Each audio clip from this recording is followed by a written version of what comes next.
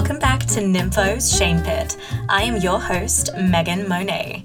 I've had such incredible feedback on the show so far, so I want to say a big thank you to everyone listening, including some of my family members. So this will be an interesting topic at Christmas this year, I'm sure. I've had so many girls messaging me about their own sugar daddy dating stories, and I'm glad I could make this a safe space for women who are just as curious about all of this as me. But I should mention, I'm in no way suggesting anyone get into this lifestyle. If you want to, you need to think about it before you do, just because it is a lifestyle. Everything changes once you're in it, and it is hard to fit back into normal society. After my parents found out about the podcast, I was beyond anxious. I couldn't move, and I just put myself in my bedroom and sobbed a little bit. I mean, they didn't have a bad reaction. They were just like, oh, okay, sure, no worries. I just told them, it's about my sex life, and they have a pretty good idea about how unconventional my sex life is. So, yeah, they took it fine though, but I was very anxious, just thinking, oh my gosh, what am I doing? I want to be making my parents proud. They sent me to such great schools and all that kind of stuff. But then I realized this is me. This is something that actually makes me happy. And I love sharing stories and telling stories. And I want to be a storyteller, a writer. So if this is a way for me to get my voice out there and share some of this craziness that I've been through and also make the most out of that, I just don't think I should keep it all in. I think people deserve to know.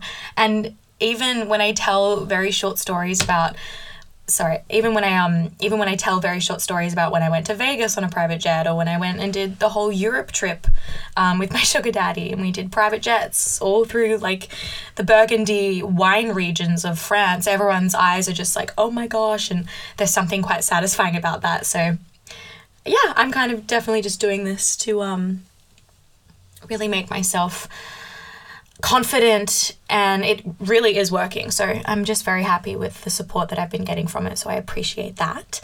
I do wish that, sometimes I could just be a teacher and accountant and make things easier for my family and probably myself, but I'm just so dramatic and I have to be that way. And every week now I'm coming more and more to terms with that, and I'm getting way better about accepting myself. So on today's episode, I will get down and dirty, revealing one of the most mortifying encounters I've had on a sugar daddy date.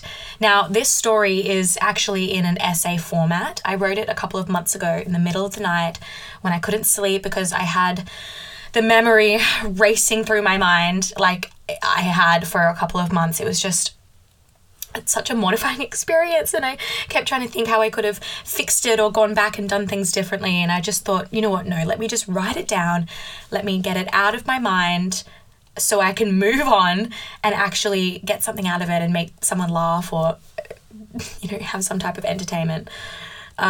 So this is that story, and I hope you enjoy it. Let's get into it.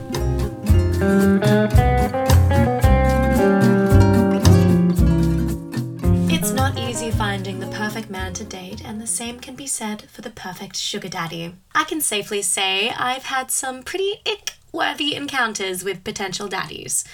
It doesn't always go so perfectly, but that's just conventional dating anyway, so I guess that's to be expected. I was still meeting people from dating apps like Tinder and Hinge, well, before I got banned from Hinge, but we can talk about that later. So I developed a method to distinguish the people I met from the Sugar Baby website and the people I met from the dating apps, so as not to confuse the two. I used a messenger app like WhatsApp for the daddies, and then just normal texting for the Tinder boys. I was taking a hiatus from the dating apps since most of my dates were boring and ended quickly on a rather sour note, so I wanted to focus on finding my next big catch. I was nervous. It was my first time back on the sugar dating scene after a couple of months playing monogamous with Butterfly from episode 2. I was working at this little boutique cafe, so my finances were okay. I'd pay for rent with what I earned at the cafe and save everything else Butterfly would give me. We ended things because he got a little too clingy and wanted me to move province to live with him and was doing all of this weird gaslighty shit, and I was like, no thanks. So after a tumultuous phone call that all my coworkers had to hear, sorry ladies, our arrangement ended. and I pressed my favorite button. Block! Some time passed, and I really missed the thrill of the dating scene. I'd been speaking to a number of different guys for a couple of weeks, feeling out for the perfect gentleman.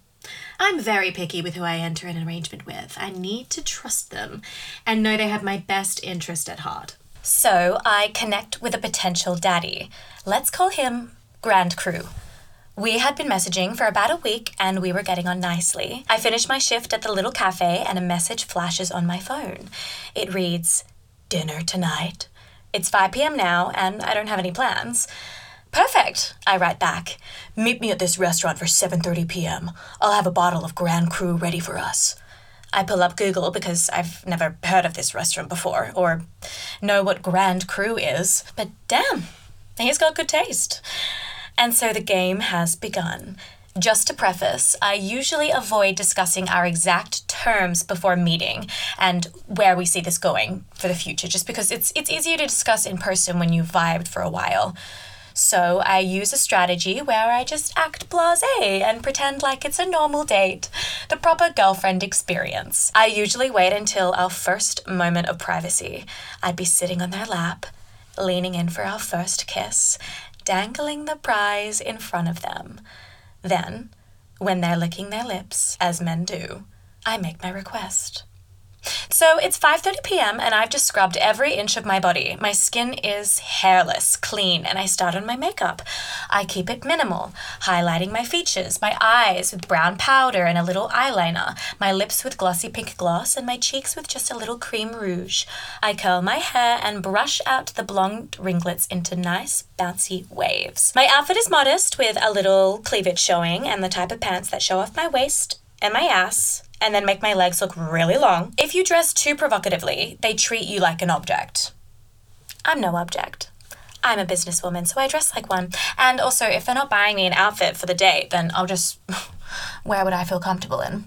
I make my way to the restaurant on a busy street in the middle of the city. I'm late strategically. I want to observe the scene I'm walking into before introducing myself. I check his profile photo on WhatsApp and see a man sitting by the window that looks just like him. He's attractive, maybe mid to late 30s. He wore circle lenses and is balding just a little on the crown of his head. I get closer to the table and I notice his smile. It's even. He's very handsome. His clothes are posh and well-tailored. He wears a watch and an expensive one. It's all in the details, ladies. We spoke for hours. He was charming and I listened to his stories about his work that took him all over the world. It was in architecture, or maybe he said it was real estate. I know how this may sound, but I didn't really care what he was talking about. I was just performing to be the perfect date. And I'd already done research on him online because he gave me his full name. I had put on a character, and I was having fun with that. To be honest, my attention is more focused on studying him, to make sure he's safe, reliable, and worth my effort. That's the key to all this. I listen and compliment. I don't say too much about myself, just enough to seem genuine. 3 glasses of champagne in, and I'm feeling a little tipsy. We finish dinner, the bill arrives, he pays, and asks if I'd like to get another drink at his place. To be honest, I'm a little hesitant because this was only my second time I'd been on a sugar date, and I didn't want to seem too keen, and I wasn't too sure how to play it, but I actually was into this guy, and I felt pretty safe for him, so I just thought I'd go with the flow. So, for the plot of my own life, I said, sure. At this point, it's dark outside and raining. I take hold of his arm and we share an umbrella as we stroll down the street. I didn't live close to this area, but I was familiar with it. Actually, a few months later, I ended up working as a hostess at the exact restaurant we met at. And I remember one of the waitresses recognizing me during our shift and asked how that date went with the guy. Well, now you'll know the true version if you end up listening to this. His apartment building is a skyrise with a receptionist at the door. His keys jangled in his palm, and I just remember laughing a little as he tried to coherently open the door with the fob. Before he's able to, though, the glass door just swings open, and we both look up to meet the gaze of the receptionist, who's holding this very earnest, welcoming smile, and ushers us in out of the rain. It was very cinematic. So I remember thinking Grand Cru must be friendly, or familiar at least, for the receptionist to offer such a warm welcome, which made me feel way more comfortable. So we're alone in the elevator. I take in his body. He's tall and slender with some bulk around his shoulders. I focus in on his eyes and his smile, and I can see just some small wrinkles crease around the corners of each. He was pretty handsome and he smelt amazing. He hasn't mentioned anything about the website yet, which was actually interesting. It usually comes up over dinner at some point. I just remember thinking this is such an epic roleplay performance for him. He must be so happy. He unlocks the door to his apartment and it's small. That's a little unexpected. I mean, I was expecting a bachelor pad with heaps of space for entertaining. I compare this apartment to this guy's I went to months before with a couple of girlfriends. He was this notorious sugar daddy bachelor of Vancouver. His apartment was a penthouse overlooking the Vancouver boat harbour. I remember he had a grand red piano in the middle of his living room that played music with no pianist. There were these massive coloured orbs that lined the perimeter of the apartment and just lit it all up. And then there was this waterfall wall feature.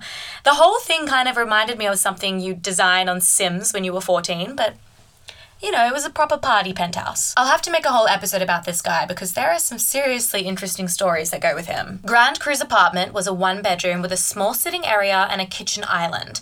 And to be fair, he had done well with the space. He probably hired someone to style it. I mean, these guys usually do. There was this big, soft purple lighting on the wall, and the view of the city out of the floor-length windows works really well for setting the space, and it set a very sensual scene.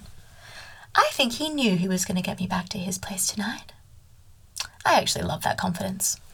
I can feel the thrill of what's going to happen next fill my body. It's a feeling hard to describe, but it's like an emotion trapped between fear and impatience with a dash of pure manic confidence. I'm on a mission. I know this guy and I are going to have some fun, and I won't have to worry about rent for a couple of months while we're together, so I really wanted to hook, line, and sinker this. The character I designed clearly had him hooked.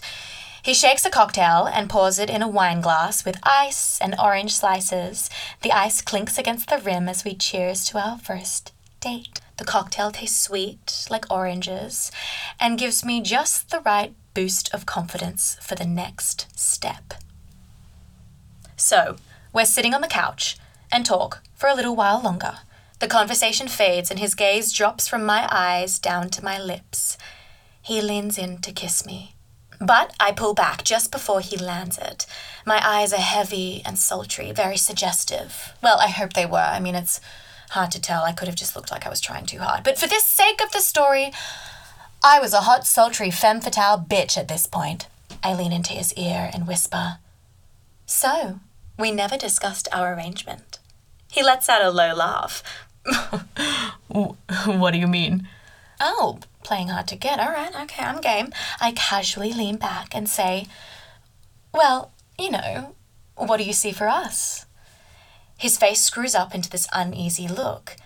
Eyebrows curve inwards and his lips pout. Sorry, I'm a little confused. This is our first date. I'm not looking for a relationship just yet. No, arrangement. Wait, what? I'm not looking for anything serious right now. Right, but you took me back to yours and we met on the website, so why are you surprised by this? What website? The Sugar Baby website. We met on Tinder. My blood turns cold. I let out a breathy, squeaking laugh, which then morphs into this garbled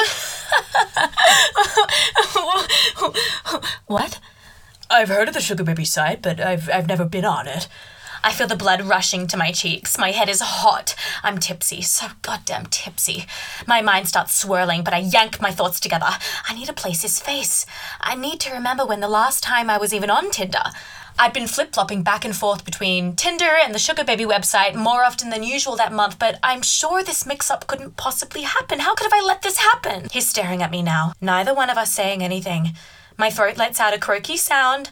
I think I'm going to burst out laughing, but it might end up being a shriek followed by tears and maybe vomit. I feel less safe with this random guy from Tinder than I did 2 minutes ago when I thought he was a daddy and I was the one in control. Come on, brain, pull yourself together. I mentally slapped myself on the cheek. Say something! I have a stalker.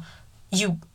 what? His face scrunches up into total bewilderment. Yeah, I have a stalker. Oh my god, he must have catfished the both of us. He looks fucking perplexed. Good, this might actually work. Keep him confused. I turn away and gaze out of the window for dramatic effect to sell the story. It's okay if you're on the site. No, I have a stalker. I step my head back and quickly glide next to him on the couch, which then makes him scramble away from me. He must have catfished you to me and me to you and got us to meet tonight. My heart is racing. Shit, how could have I let this happen? My stomach starts gurgling and my palms are sweaty. I think I need to leave. I reach over him for my coat and bag on the end of the couch. Wait, just calm down, we can talk about this. No, I'm not gonna talk. He's probably watching us right now. Maybe he has one of our phones tapped. I mean, look at all these massive windows. He could be in any one of these apartments out there watching us. I shove my belongings in one arm and back out of the apartment. Look! I scream. There's someone right there across from us just standing there. No, there's not, but Grand Cruz swings his head to the window. Perfect. Time to fucking bounce. I'm disorientated as I stumble out of the apartment door. Where the fuck is the elevator? My heart feels like it's gonna burst out of my chest. I hit the elevator button enough times for my finger to start cramping. Oh, shit. Nope. That wasn't the elevator button, that was the fire alarm. The alarm screams fills the corridor. Fuck! Where's the goddamn elevator? A neighboring apartment door down the hall creaks open and a head pops out looking right at me. I freeze and hold this old woman's gaze. My eyes dart to the emergency exit door. Fuck it, the fire alarm is on. I'm taking the fire escape. I swing my coat and handbag across the rail as I hustle down the stairs, 3 steps at a time. My red bottoms echo down the staircase. My breath is jagged and I land on the ground floor and the alarm wail finally stops. The door blows open to the reception area. The receptionist rises from behind their desk. I'm so flustered, blood full in my cheeks, panicked, a little tipsy, and mostly mortified. The receptionist notes my unease. They ask, is everything... Yes, everything is fine.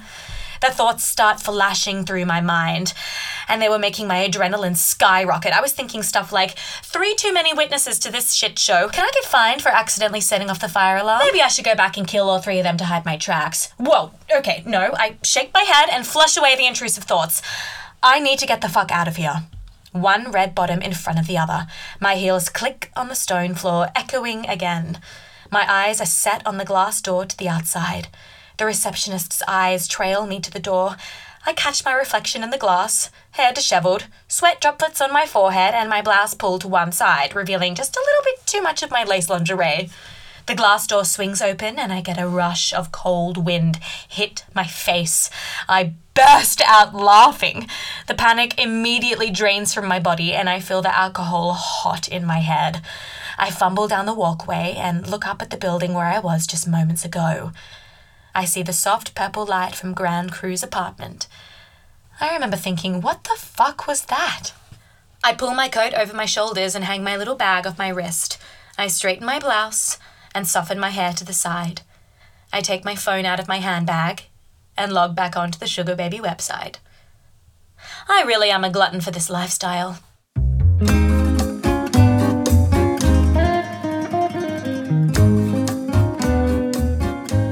Yeah, so that was for sure the most mortifying experience I've had in a very long time. But I mean, I also want to pat myself on the back for coming up with such a quick excuse to get myself out of the apartment. I still think about that night a lot. I hope he does too. I'd love to get his perspective on it, but you know, I'm never going to see that man again. Ever, ever, ever. So here is a real-time update on my life. Mr. Investor just sent me some support for my trip to LA, so I'm just getting ready to go. I booked a little hire car and packing my bag and everything, so that should be fun. I need to be smart, though, and manage it properly. I am so bad at money managing. But I want it to last me through the summer and maybe do a little Europe trip in between. And by maybe, I mean definitely. I'm staying at my friend's place in West Hollywood while in LA, and he has a pretty interesting life too.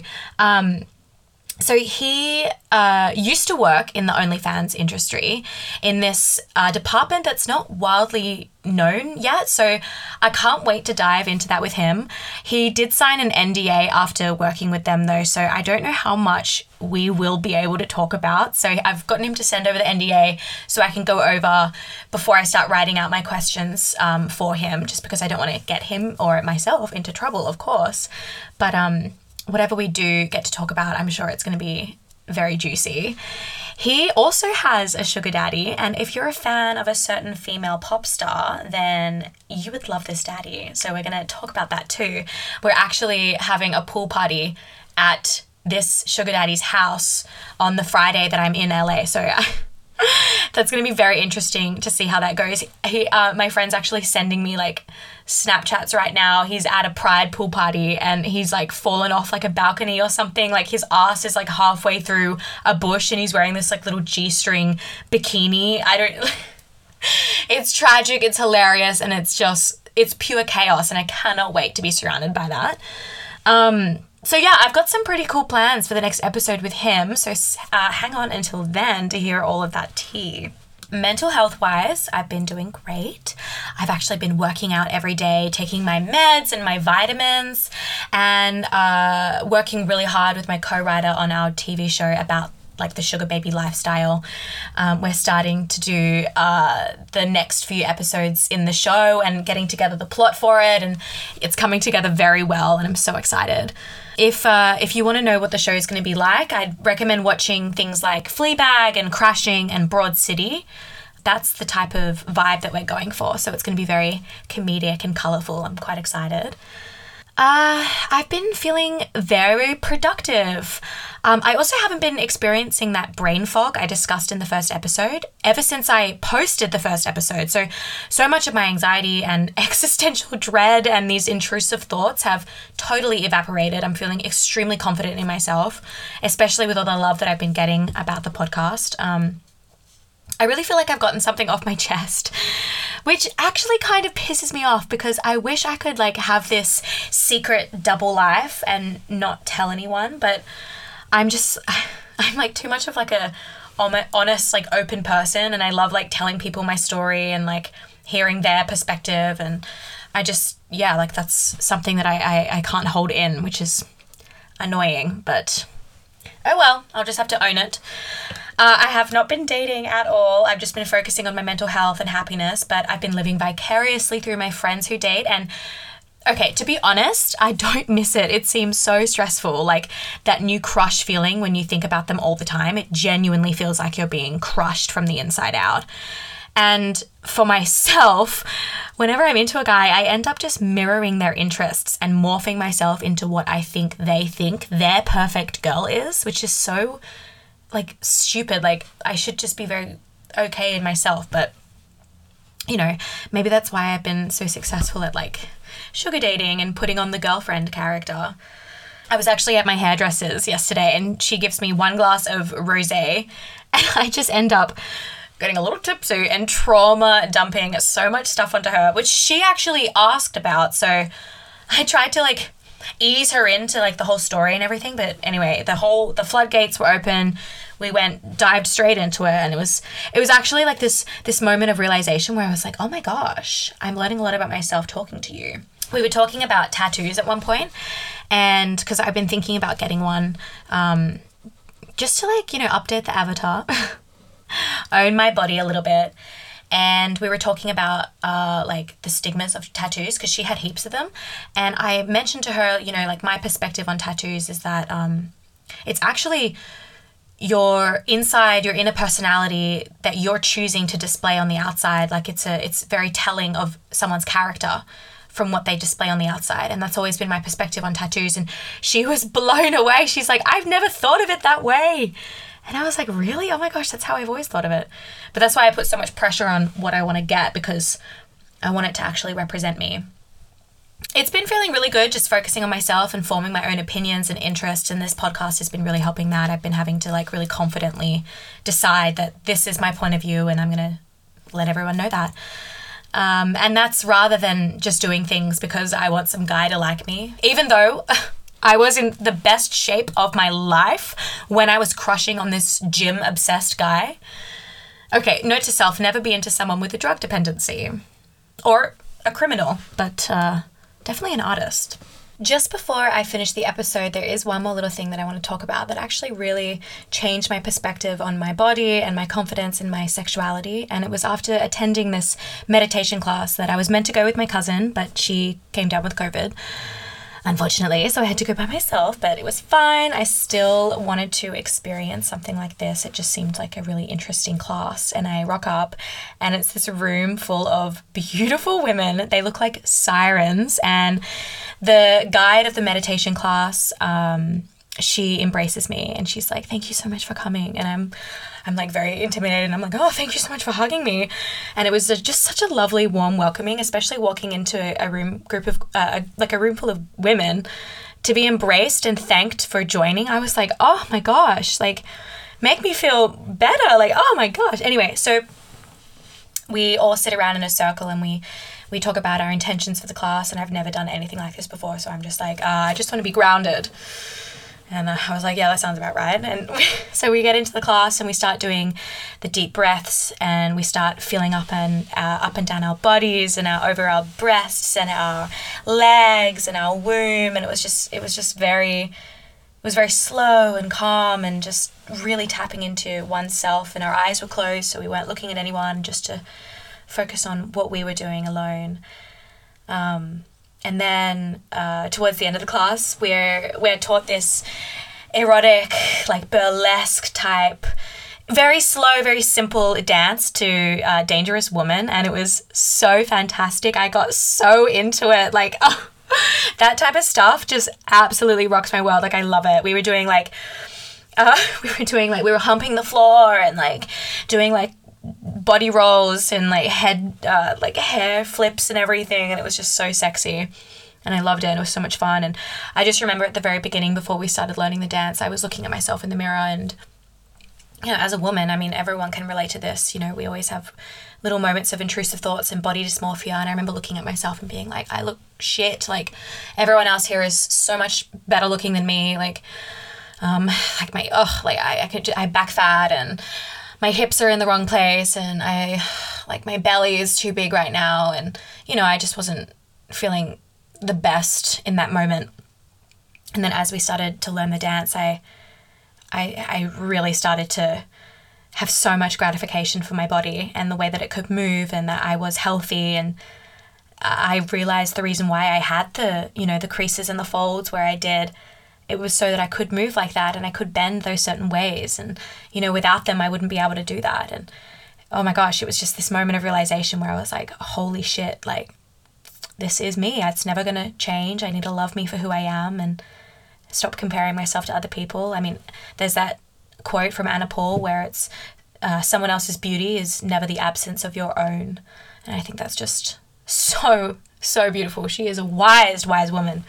Anyway, so I just wanted to talk very briefly about that class because it was extremely life-changing, and if I could have kept going to a few more weeks, I definitely would have. It's there's one every week. I think she might be doing a 5-week class. You can message me on Instagram and I'll send her profile over. I just don't know if she wants me to talk about it on the podcast, but I actually think she'd probably be really into this podcast, because at the beginning I had a tearing up moment where she was talking about female sexuality and that, and how many years that we've been suppressing it because it is so powerful. And the moment that we can confidently own it is just such an epic moment for a woman. And I think everyone deserves to feel that and go through that. And I'm just so lucky that I went and that my cousin showed me it, so I appreciate that. So I just wanted to talk very briefly about that, but anyway, I'm going to wrap up the episode here. I want to say a big thank you to everyone listening. I appreciate your ongoing support, and I can't wait to get to my interviews with everyone. I have a few lined up for while I'm away, so I'm very excited about that. And I will see you in the next episode. This was Nympho's Shape Pit.